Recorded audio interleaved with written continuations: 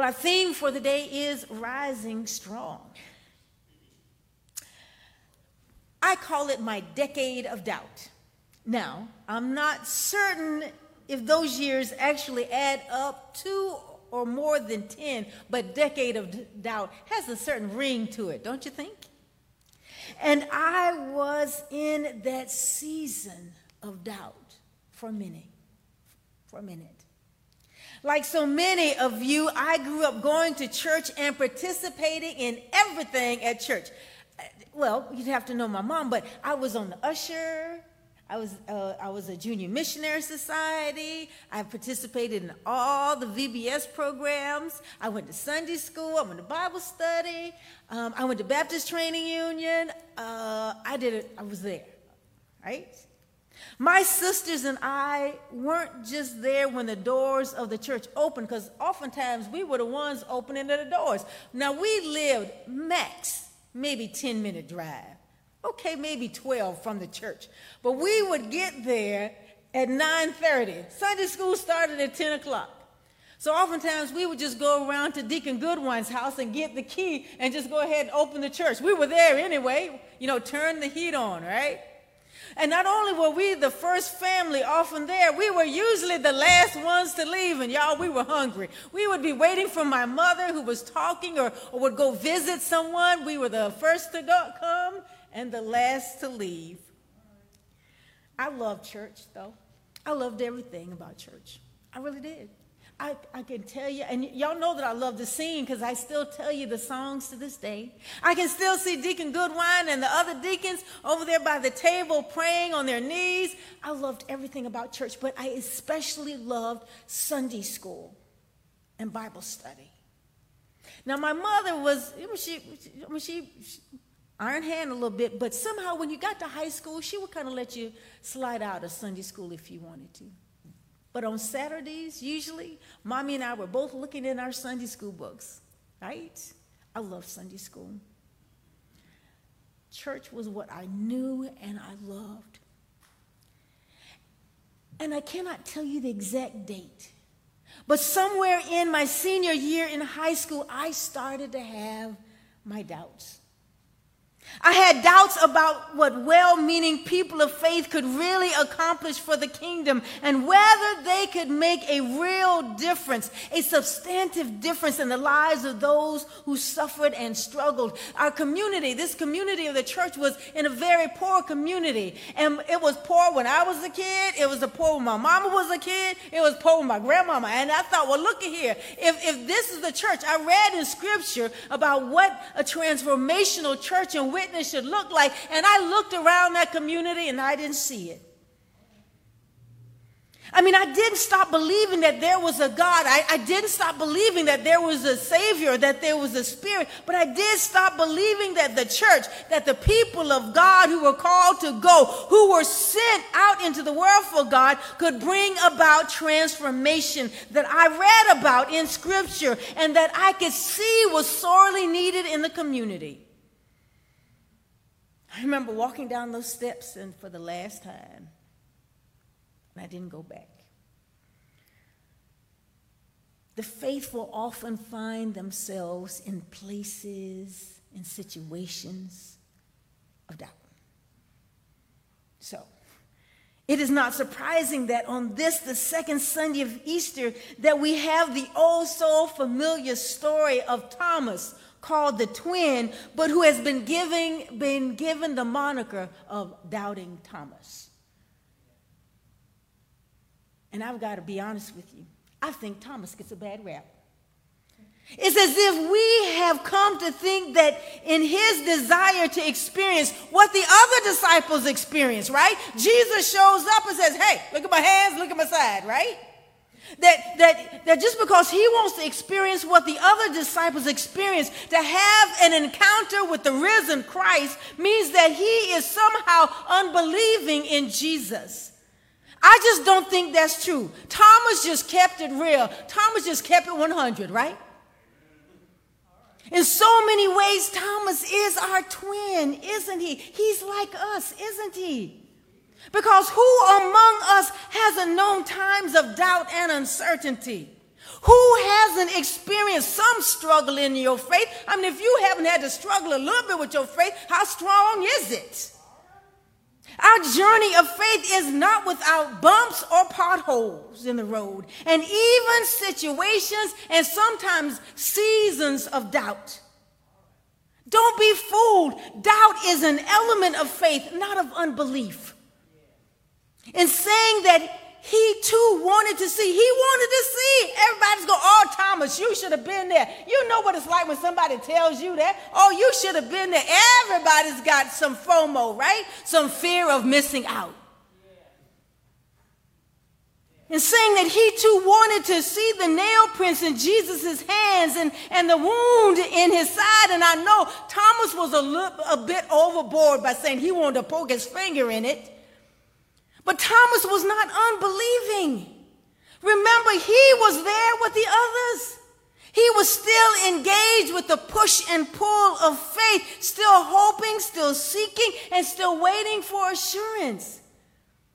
He has not deserted the cause of Christ, nor did he, like Peter, deny Jesus, deny knowing Jesus.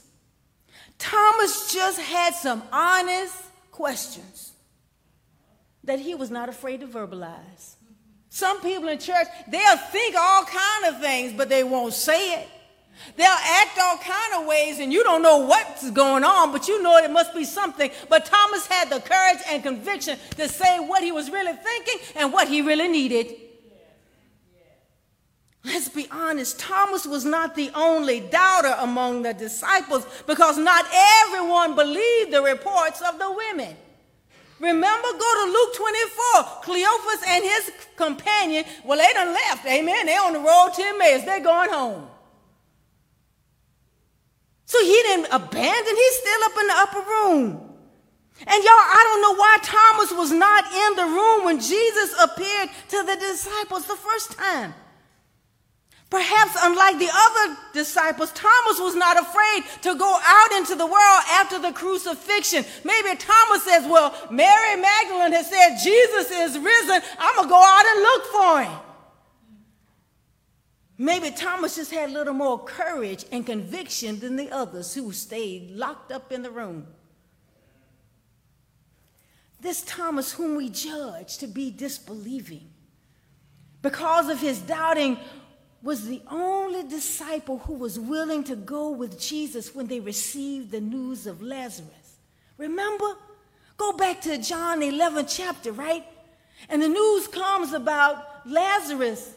And the other disciples said, Jesus, no, they're going to kill you. They're trying to kill you. We're doing good. Let's stay here and be safe. And Thomas says, let's go with him and die with him. That's Thomas. Stop dissing people because they have some struggles,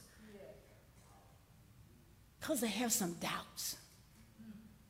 Thomas's faith in Jesus was robust. Thomas's faith in Jesus was real. He was always willing to move with and toward Jesus. So in that 14th chapter, as part, then 13, it starts a farewell discourse, right? And Jesus says, I'm going to prepare a way for you, and you know the way. And sure in heck, it's Thomas, right? Thomas goes, Jesus, we don't know the way, boo, but where you going? Because I want to be there with you.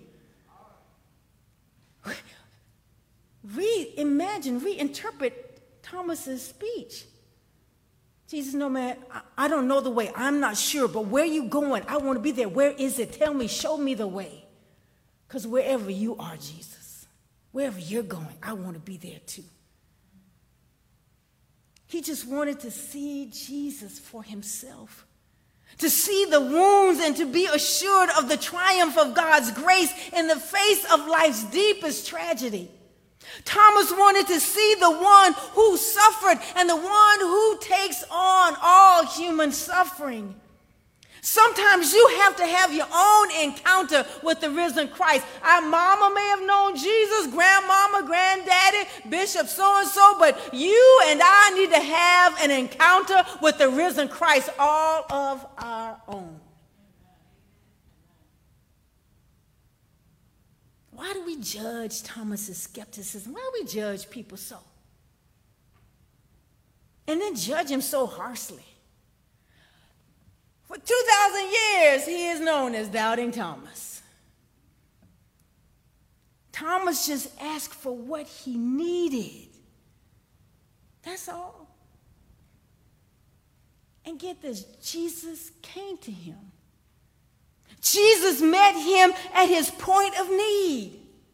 Jesus came to and for Thomas, and Jesus didn't judge him. Why should the rest of us?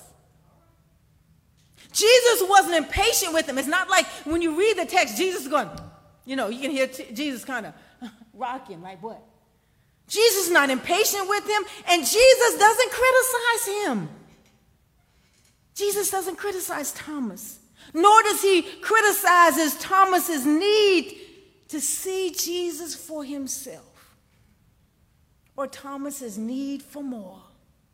When we look out at the community and we judge people and say, well, the way they're living, the way they're doing things, we judge them and their doubts, their skepticism. We're critical.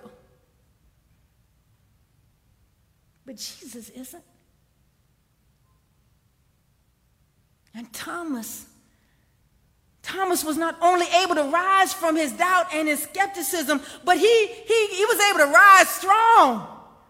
In his encounter with the risen Christ, he was able to confess, and the others didn't do it. Thomas was able to confess, my Lord and my God. The others didn't. And he did it without the need to probe the mystery of the resurrection with his hands. And Christian tradition has it that Thomas was the only disciple who was able to go beyond the Roman Empire. The tradition is that he founded a church in India and died for his faith. So don't be calling him no Doubting Thomas. Thomas was always willing to go wherever the way of Christ presented. What we learn from our twin in the faith is that we do not have to be disabled by our doubts. Our doubts do not mean that we are disbelieving disciples, that we are somehow less than faithful. God, the God who raised Jesus from the dead, God who created order out of chaos, God is still able to use us. God is still able to work through us and even work in us in the midst of our doubts. Moreover, God is able to raise us from our places of doubt. Friends, what do you have doubts about today? You are watching. What doubts do you have today? Do you doubt God's love for you in Christ Jesus? Do you doubt God's love for you because of something you have done in the past?